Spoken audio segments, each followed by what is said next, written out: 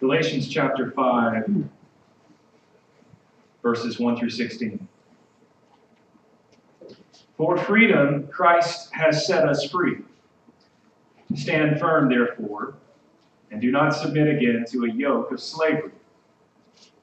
Look, I, Paul, say to you that if you accept circumcision, Christ will be of no advantage to you.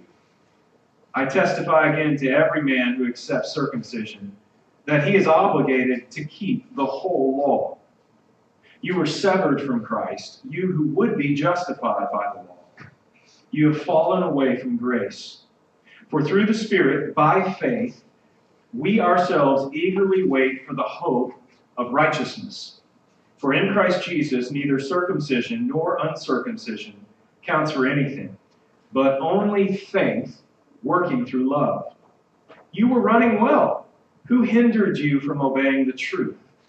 This persuasion is not from him who calls you.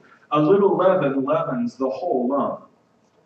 I have confidence in the Lord that you will take no other view, and the one who is troubling you will bear the penalty, whoever he is. But if I, brothers, still preach circumcision, why am I still being persecuted? In that case, the offense of the cross has been removed. I wish those who unsettle you would emasculate themselves. For you were called to freedom, brothers. Only do not use your freedom as an opportunity for the flesh, but through love serve one another. For the whole law is fulfilled in one word: you shall love your neighbor as yourself. But if you bite and devour one another, watch out that you are not consumed by one another. But I say, walk by the Spirit, and you will not gratify the desires of the flesh. This is the word of the Lord. Please be seated. So often, the first Sunday of the year, many pastors use this as an opportunity to talk about New Year's resolutions. What are the ways that you are going to be a better you in the new year? But that's not what we're going to do this morning, because as a pastor, can I confess, I'm really not all that concerned with you becoming a better you. In fact, that's actually one of the worst things that we could devote ourselves to, because the scriptures tell us that the last thing that you need is to be more like you. Actually, what you need is to be more like Christ. And so that is our purpose today, and my prayer for myself and for our church and for everyone who is here this morning is that in the new year, that would be the pursuit of our heart, becoming more like Jesus in the whole of our lives. And that, guys, is the essence of discipleship. And discipleship is the purpose of the church. It is the reason why we exist. We have been sent as the church to make disciples. So today I'm going to give you a sort of resolution for this new year. And it's summed up in what is essentially Paul's thesis statement for this whole chapter in the book of Galatians. For freedom, Christ has set us free. Stand firm, therefore, and do not submit again to a yoke of slavery. So let's take a moment and just outline this real quick. First, Paul says that Jesus' purpose in performing his saving work on the cross is our freedom. It is for freedom that you have been set free. When we are walking in freedom, then Jesus' purposes are being fulfilled in us. When we are walking in slavery, however, his purpose is not fulfilled in us. His desire, clearly, is that we would experience true freedom. And what Paul's saying to the Galatians, and what I believe he's saying to many of us today, myself included, is that you can claim Christ all you want. But if you are still a slave to something other than Jesus, then the purpose for which he came is perhaps not being fully realized in you. You following me? So you can claim Jesus all you want. But if in reality you are still actually a slave to something else, then it is possible that the purpose for which he came is not being fully realized in you. So Paul gives this counsel to the church in Galatia. If you have heard and received the gospel that has been preached to you, if you have placed your faith in Christ and received the freedom that Jesus offers to us, then the task that is ahead of you is this. It is the task of standing firm, not turning back to what used to be your master or masters, but instead pursuing this new, narrow path that is found only in Christ, not again submitting to the yoke of slavery. And so he says, because this is our new task, right? And because our nature, our sin nature, is to want to give ourselves to things that are not Jesus. Our sin nature is to want to submit to other forms of slavery. Our sin nature is to be controlled by things that are not Jesus. Because that is true of us, it is all the more important that we devote ourselves to standing firm in the gospel. The deception of the enemy is such, though, that often slaveries trick us. Often these other masters, these other idols trick us because on the surface, they don't appear to be physically oppressive to us. And yet if you had the ability to just zoom out and see how submitting yourself to something other than Jesus affects you, then you would see that slowly over time, we very easily veer away from the truth of the gospel. Now, in the particular context of Galatians, this was a slavery.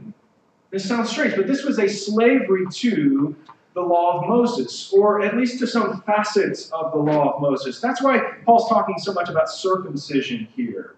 You had a group of people in the New Testament who wanted to say, yes, Jesus, but also the law. Yes, freedom in Christ, but yet we also have to do what Moses, our forefather, taught us to do, in particular, circumcision. So this enslavement was enticing to people because it seemed right. It seemed, why wouldn't this be the case? But here was the problem. They claimed Christ, but at the same time actually believed it was the law, actually believed it was some of their own actions that would save them. So it was Jesus plus other things. They believed that if they were going to be justified or made right before God, then perhaps they also had to be circumcised. In other words, Jesus alone isn't enough. So hopefully you can understand Paul's tone a little bit in verse 12 when he says, I wish those who unsettle you would emasculate themselves. And that's some strong language. One translation reads, I wish they would go the whole way. In other words, if you really believe that circumcision is something that can save you, or that it's somehow essential for your salvation, then why don't you just start cutting off other body parts as well, right? Why not cut off if your arm causes you to sin? Doesn't Jesus say things like that? If your eye causes you to sin, why don't you gouge it out? Why don't you just eliminate your whole self along the way?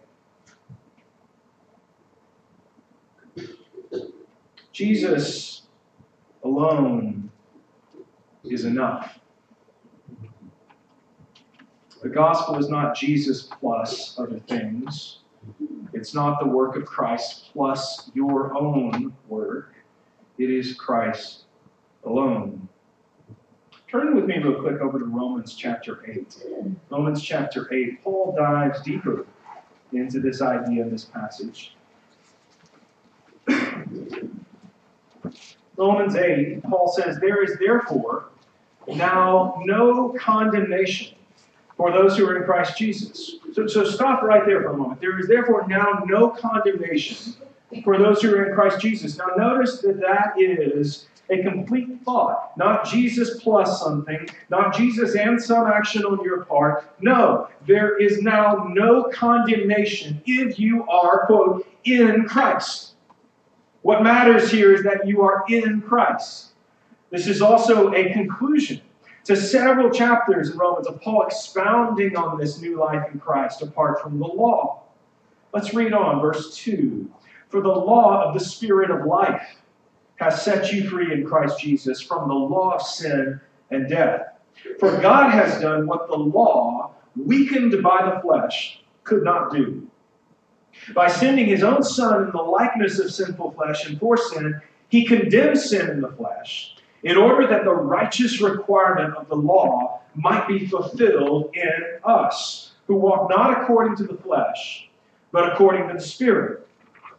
Notice that. Notice what he said. By sending his own Son in the likeness of sinful flesh, and for sin, he condemned sin in the flesh in order that the righteous requirement of the law might be fulfilled in us, who walk not according to the flesh, but according to the Spirit. So in Christ, we are free from having to worry about condemnation. Amen? We're in Christ. That's no longer on our shoulders.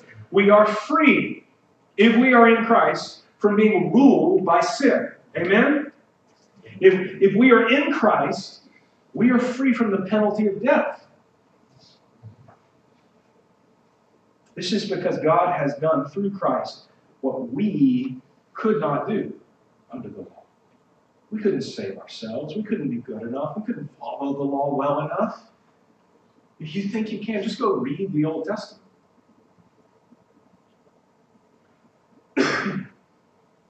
All we can really do is stand condemned by the law. In Romans 7, Paul basically says, the law is good because the law taught me what it is to covet.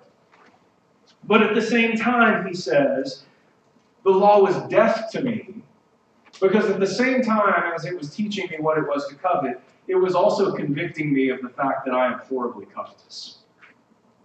That's how the law works. So the law cannot save. It can really only convict. But now, through Christ, the righteous requirement, the requirement of sinlessness and perfection, the requirement that we would be holy in the way that God holy, because of Christ, the righteous requirement of the law is actually fulfilled in us. Man, what incredible news. The thing that we could never do, Jesus has now done on our behalf. And the Spirit of life, he says, has come to dwell within us. So the question is not, are you circumcised? That's not the question. The question is not, have you followed the law? The question is, are you in Christ?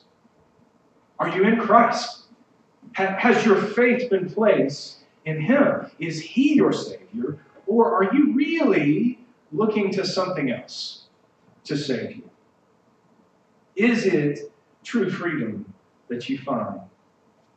And by the way, freedom is a bit of a dicey word. We use that word in a number of different ways. And I just want to point out to us this morning, the freedom that Christ brings us is not this American libertarian notion of freedom. Oftentimes when we talk about freedom here in America, as a country that is built on the concept of freedom, we are also often talking about this notion that we would be free to do whatever we want, right? That we would have freedom of speech. I can say what I want to say. I'm free to own my own property, right? Those are things that are kind of central to our American understanding of freedom. But Paul says that the freedom we find in Christ is in some ways the opposite of that. The freedom that we're often pursuing outside of Christ is the freedom of the flesh. It's the freedom to do exactly what I want, rather than the freedom to do what Christ desires for me. Those are two very, very different things. If we pursue one over the other, it is to our detriment and our death. Paul paints this picture that we can either walk by the Spirit, in the Spirit, resting in the finished work of Jesus, or we can walk in the flesh, doing what we want, basing our hope of salvation on our own works or our own righteousness or our own goodness or our own morality. But that is not the path of life. The path of life is not based on our work. It's based on Jesus' work. Again, in Romans 8, verse 5, Paul says, "For those who live according to the flesh set their minds on the things of the flesh. But those who live according to the Spirit set their minds on the things of the Spirit. For to set the mind on the flesh is death. But to set the mind on the Spirit is life and peace. For the mind that is set on the flesh is hostile to God, for it does not submit to God's law. Indeed, it cannot. It cannot. Those who are in the flesh cannot please God. You, however, are not in the flesh, but in the Spirit, if in fact the Spirit of God dwells in you. Anyone who does not have the Spirit of Christ does not belong to him. But if Christ is in you, or you could say if you are in Christ, although the body is dead because of sin, the Spirit is life because of righteousness. If the Spirit of him who raised Jesus from the dead dwells in you, he who raised Christ Jesus from the dead will also give life to your mortal bodies through his Spirit who dwells in you. So if the freedom that I'm seeking after is a freedom that is based on doing what I want, or it's a freedom that's based on my effort or my value or my goodness, Paul says that that is a freedom based on the flesh that will only lead to death. It is the illusion of freedom. It is the illusion of freedom. But if your freedom, if the freedom that you're pursuing is not based on you, but on Christ alone, then two key things will happen. First of all, if your freedom is based on Jesus' work, then you will seek to set your mind on the things of the Spirit, which will free you from enslavement to sin. Doesn't mean you will never sin, but it will free you from being ruled by sin. And Jesus' salvation frees us from the consequences of our sin, and from sin being our master. And second, it will free you from death, because it is only through Christ that God's wrath towards sin is satisfied, and it is only through him in you, and you in him, that God can look at you and feel that you, in some way, are worthy to be adopted into his holy family as a beloved son or daughter. So guys, this is central to Paul's understanding of the gospel itself, the good news of Jesus. It explains his dismay with the Galatians, who in some ways were trying to rely on their own abilities to be justified or to be made right before God. Let's go back to Galatians 5 where we started. Look at verse 7. Paul says, you were running well, like things were going okay. Who hindered you from obeying the truth? This persuasion is not from him who calls you. A little leaven leavens the whole lump. By the way, notice oftentimes if you ever use that phrase, notice most of the time it's being used in the positive sense, right? Maybe if we can just inject a little positivity into some kind of situation, that will expand and it will take over the whole thing. Notice that Paul's actually using that expression in the negative sense, right? He's looking at this whole situation and he's thinking somebody has kind of infiltrated this church setting where I had preached the gospel to them. Somebody has kind of put this bug in their ear that Jesus is not enough. And slowly, just like yeast, that is starting to infiltrate the whole thing.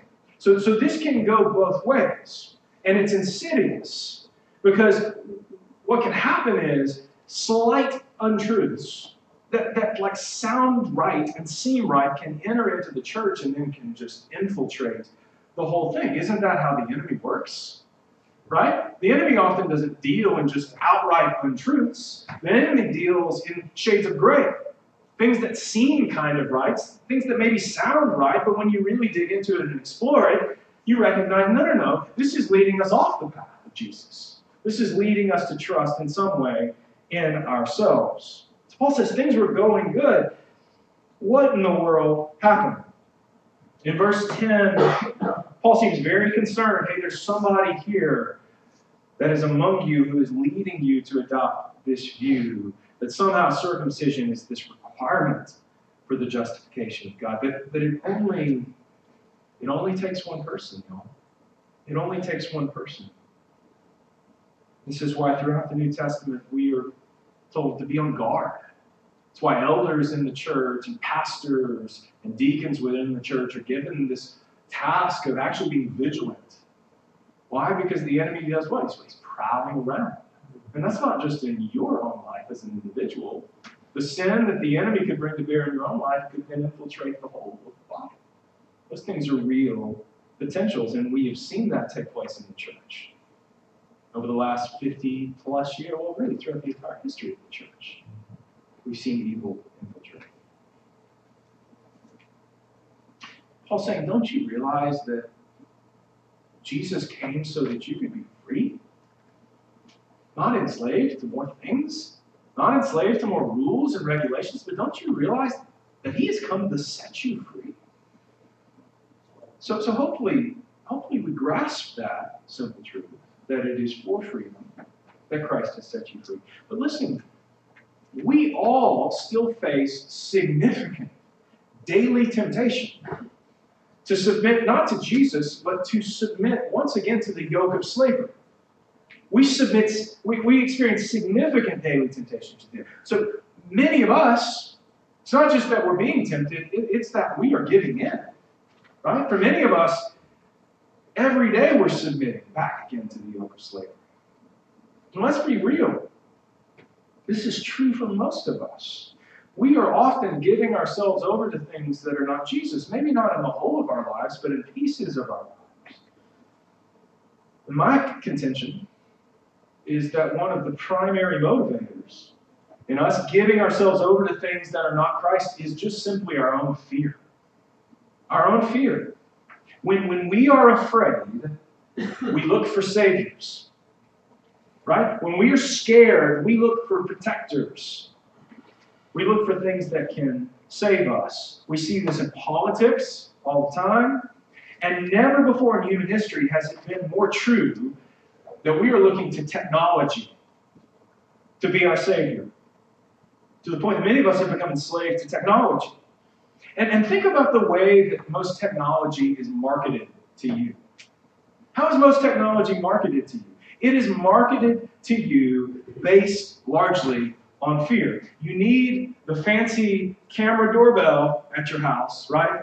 Because if you don't have that, then people are going to be stealing packages off your porch left and right. You need the Wi-Fi cameras within your house because you're going to catch the people who are breaking into your house, right? Your 10-year-old needs that cell phone because, God forbid, they not be in communication with you for 2 seconds. You just go on and on and on and on.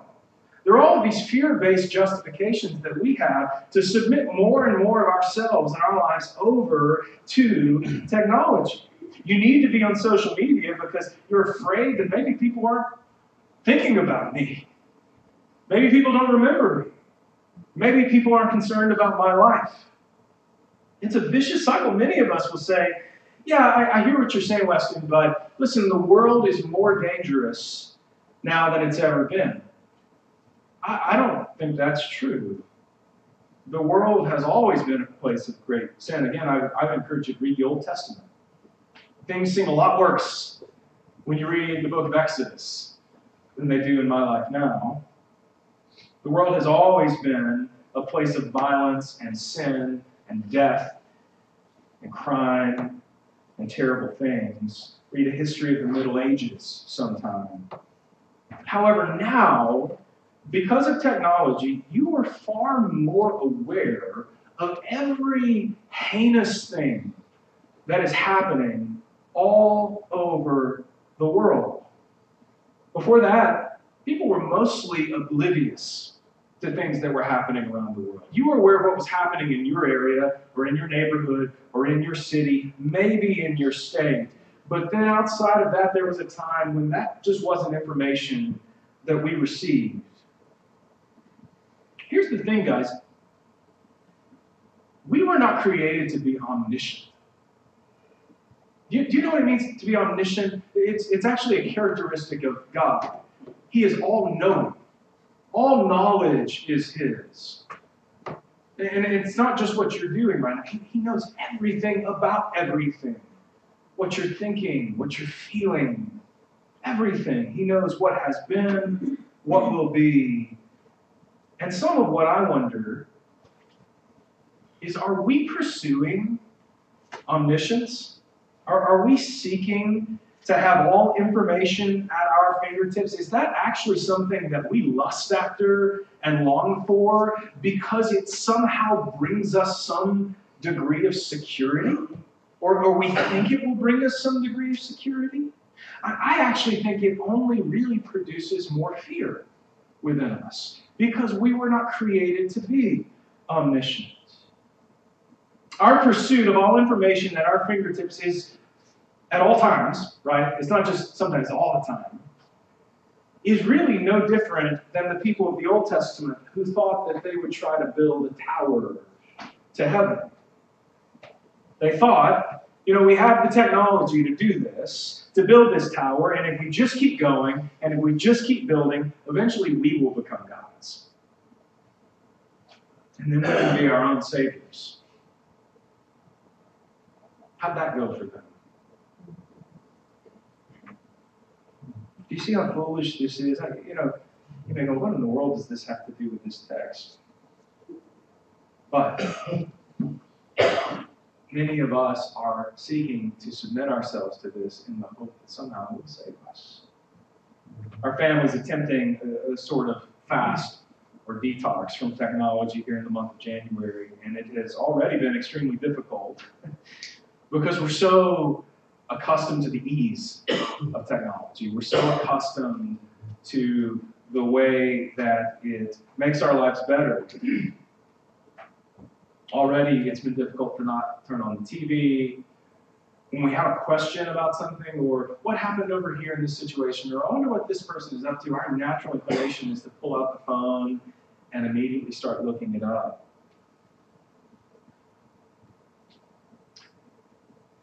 So Paul says, stand firm.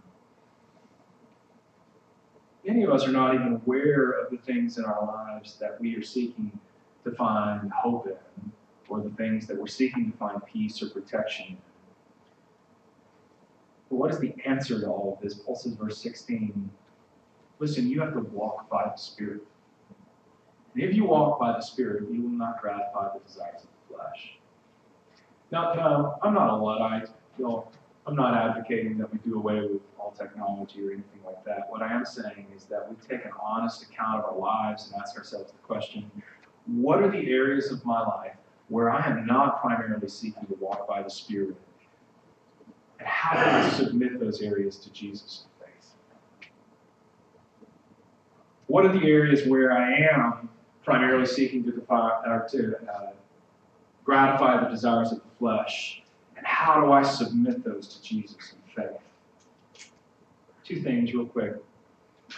In Romans 8, Paul says, for those who live according to the flesh set their minds on the things of the flesh, but those who live according to the Spirit set their minds on the things of the Spirit.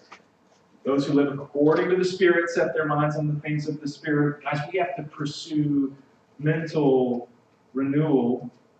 For to set the mind on the flesh is death, but to set the mind on the Spirit is life and peace. For the mind that is set on the flesh is hostile to God. Paul speaks so much about what we could call mental transformation, like changing the way that we think. It's clear that he believes that our actions, what we do, are totally based on where we are mentally, where our heads are at. And the chances are that for most of us here, our minds are the darkest place of our life. Mental transformation is a primary key to a successful life in Christ. And Paul believes it's also a primary reason why non-believers struggle to see the things of God. That's in 1 Corinthians. It's why non-believers aren't illuminated to the things of God. They see it as foolishness. The Spirit opens our understanding to the beauty of the gospel, to the beauty of what Christ has done. So how do we pursue mental transformation? Well, we have to realize that at its core, it's a supernatural thing. It is something that God is working in us through the power of His Spirit. If you don't have the Spirit of life living within you, then this kind of mental transformation is impossible. But if you do, turning your thought life over to the things of the Spirit is central. It's key.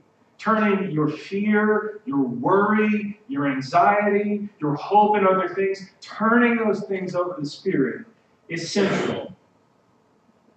But this will not happen accidentally. And this may seem antiquated, but we have to center ourselves on the Scriptures.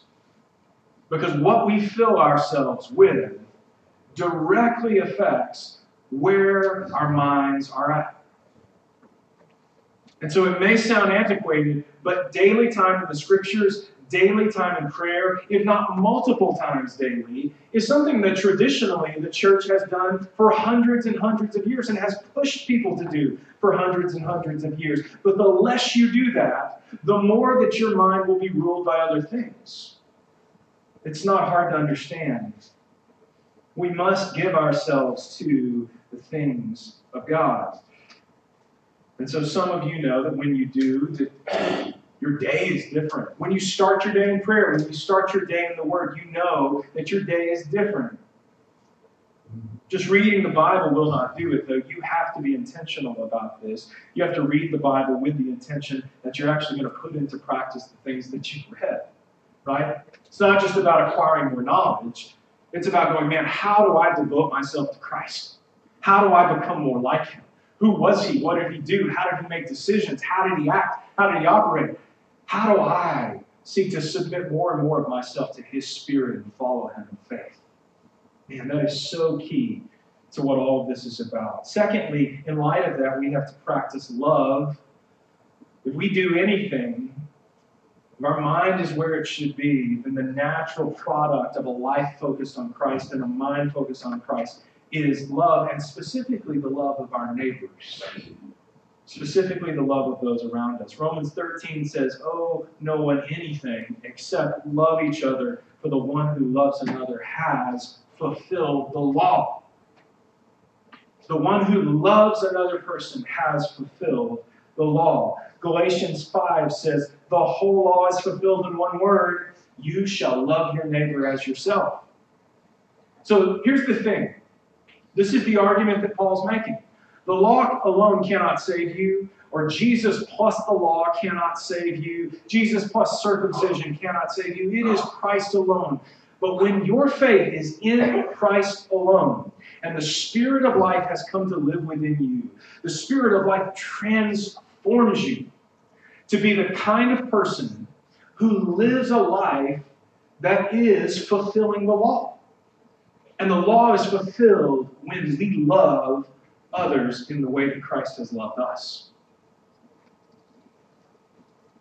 Isn't that fascinating? The law can't save us, it can only condemn us. It can only show us our sin. It cannot justify us. But when we are in Christ, the thing that God desires for us is that the action of our lives would be a fulfillment of the intention of the law. But it's taken Him to accomplish that within us. I want to close this morning with a quote. And this is not a quote from somebody who was a Christian. And in fact, I think he was an atheist. However, what he says is so true, and it could have been taken directly from Paul. Listen to this. This is from an author named David Foster Wallace, who actually killed himself back in the 1990s in hopelessness. He says, everybody worships. Everybody worships. The only choice we get is what to worship. And the compelling reason for maybe choosing some sort of God or spiritual type thing to worship is that pretty much anything else you worship will eat you alive. If you worship money and things, if they are where you tap real meaning in life, then you will never have enough, never feel you have enough. Worship your body and beauty and sexual allure, and you will always feel ugly.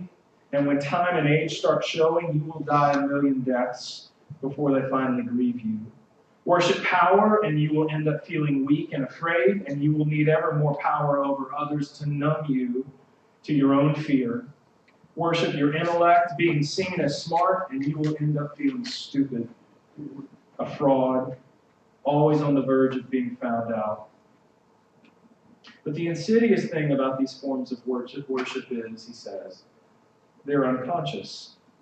They're default settings.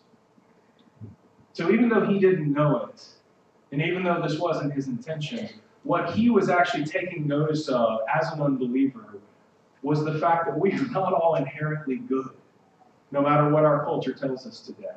In fact, our default setting is to pursue things that have nothing to do with Christ, to seek to find our hope in money or sex or beauty, and not the finished work of Jesus. on the cross. Paul was recognizing the same thing. We are all slaves to something. And the interesting thing about the freedom that he's advocating in Christ is actually slavery. In fact, the language of the New Testament is this: no longer will we be slaves to sin. Instead, now we submit ourselves as slaves to Christ. He hasn't set us free to be our own master, thank the Lord. He has set us free so that He might be our master. No longer controlled by sin, no longer ruled by those things of this world and our culture that would seek to pull us away from Him, but ruled by Him. And so this morning, let us pray that we would be the kind of people who are seeking through the Spirit to renew our minds, to devote ourselves even more fully to the gospel of Jesus. And in doing so, the product, not of our lives just as individuals, but literally the product of the body would be love. That other people would look to us in our lives and interactions and see the gospel. And at the same time, hear the gospel. That we would be prepared to give an account for the hope that is in us. Let us pray to that end this morning. Father, we thank You for Your grace and love as we see on the cross as we begin this new year together. As followers of Jesus, Father, I pray that we are encouraged and reminded that You have not set us free so that we might be slaves to things of this world, but instead You have set us free so that we might devote ourselves fully to Jesus as our Lord. Father, give us a heart that longs for that longs to be free from seeking after things that only leave us feeling empty or leave us feeling meaningless. Let us find our true worth and value and identity in the person of Christ. We thank You for everything You have done for us, that while we were sinners, Christ died for us. Father, fill us with Your Spirit as we leave this place today. Give us eyes to see our neighbors in our neighborhoods, in our workplaces, in our schools, in our families. Give us eyes to see those around us. Give us mouths that proclaim the gospel and lives that seek to demonstrate Your gospel in all ways. It's in the name of Jesus we pray. Amen.